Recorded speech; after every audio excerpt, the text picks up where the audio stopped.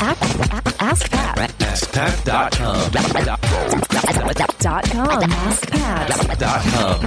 Hey, what's up, everybody? Pat Flynn here, and welcome to episode 541 of Ask Pat. Thank you so much for joining me today. As always, I'm here to help you by answering your online business questions 5 days a week. We have a great question today from Benji, but before we get to that, I do want to thank today's sponsor, which is Pipedrive. Pipedrive is the CRM, the customer relationship management tool for small teams with big ambitions. Whether you're an entrepreneur or not, you know, sales can be tough, but it doesn't have to be. With Pipedrive, the pain and frustration of tracking deals with email and spreadsheets is gone forever. We entrepreneurs, we like Pipedrive because it visualizes our sales pipeline, highlighting opportunities and potential problems, ultimately ensuring important activities and conversations don't get dropped. So head on over to pipedrive.com/Pat to start your exclusive 60-day free trial available only to listeners of this show. Again, that's pipedrive.com/Pat. All right, here's today's question from Benji.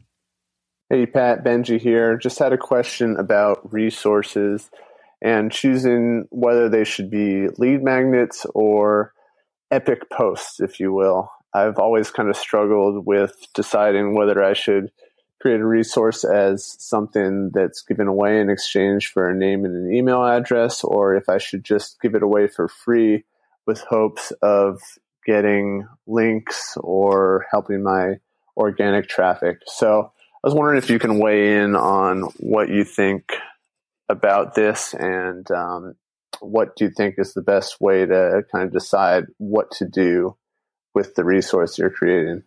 Thank you so much for all that you do. You're a big inspiration and hero of mine.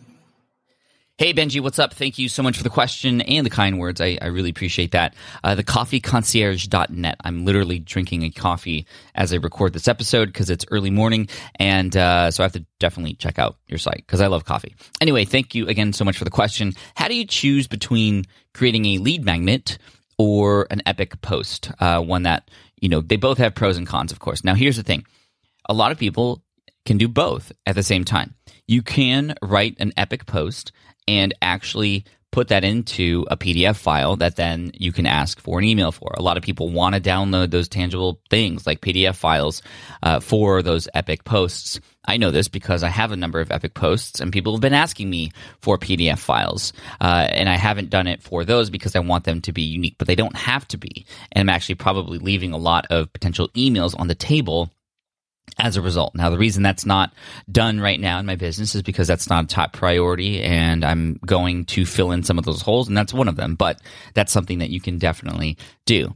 Now, if you want to keep each of those things unique, well, then you can just create a combination of both. So sometimes you'll have epic posts, and sometimes for those, you don't need necessarily the entire post in there, but kind of backing on what I said earlier, you can create maybe just a quick one-page PDF for those epic posts that outlines all the steps, for example, or has all the links in it, or some other valuable item that you can give away in that epic post. So that epic post is going to be out there in SEO, and people are going to share it, but it doesn't mean that you can't squeeze people into some sort of opt-in form, offering something that's not exactly that epic post.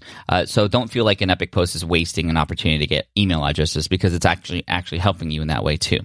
Now, a lead magnet, creating something unique that's not on the blog specifically that people can download, that's something I've done as well. A number of people do this very regularly. For example, Amy Porterfield from amyporterfield.com. Every podcast episode she comes out with, she actually has a unique lead magnet that relates to the particular podcast episode that she has. So that's kind of cool, because the podcast gives her a way to actually promote that. It's different, and she's getting more email addresses as a result.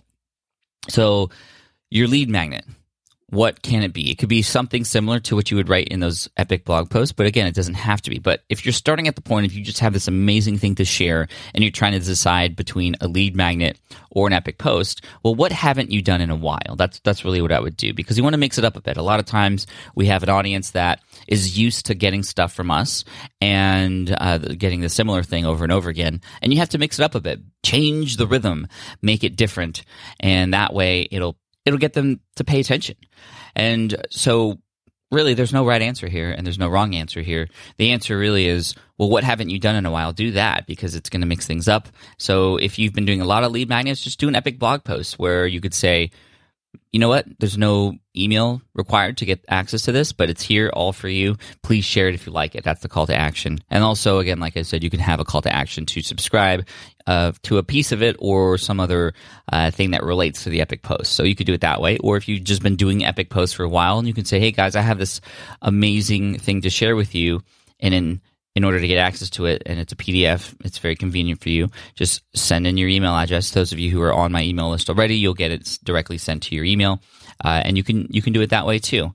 So again, there's no really big science here. That's just how I would approach it. So Benji, I hope that answers your question.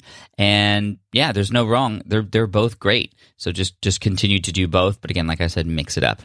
So Benji, we're going to send you an Ask Pat t-shirt for having your question featured here on the show. I want to thank you for that. And for everybody out there who's asking questions, I appreciate you so much. Just head on over to askpat.com and you can record your question right there. I also want to mention that the audiobook for Will It Fly is actually being recorded this week. So that should be out in a couple of weeks. I know a lot of you were like, oh, thanks for mentioning your book. I would love the audio version of it because I listen in the car or wherever you're listening to this, you listen there. So the audio version will be available pretty soon, next month sometime maybe. But again, there's a lot of factors involved. There's an approval process through Audible, but it'll be on Audible. But again, like I said, I'll let you know. You'll hear about it. I promise. And I want to thank you guys again for all the support. Now, here's a quote to finish off the day. By Sigmund Freud. And he said, out of your vulnerabilities will come your strength. I love that one. Thanks so much. I appreciate you, and I'll see you in the next episode of Ask Pat.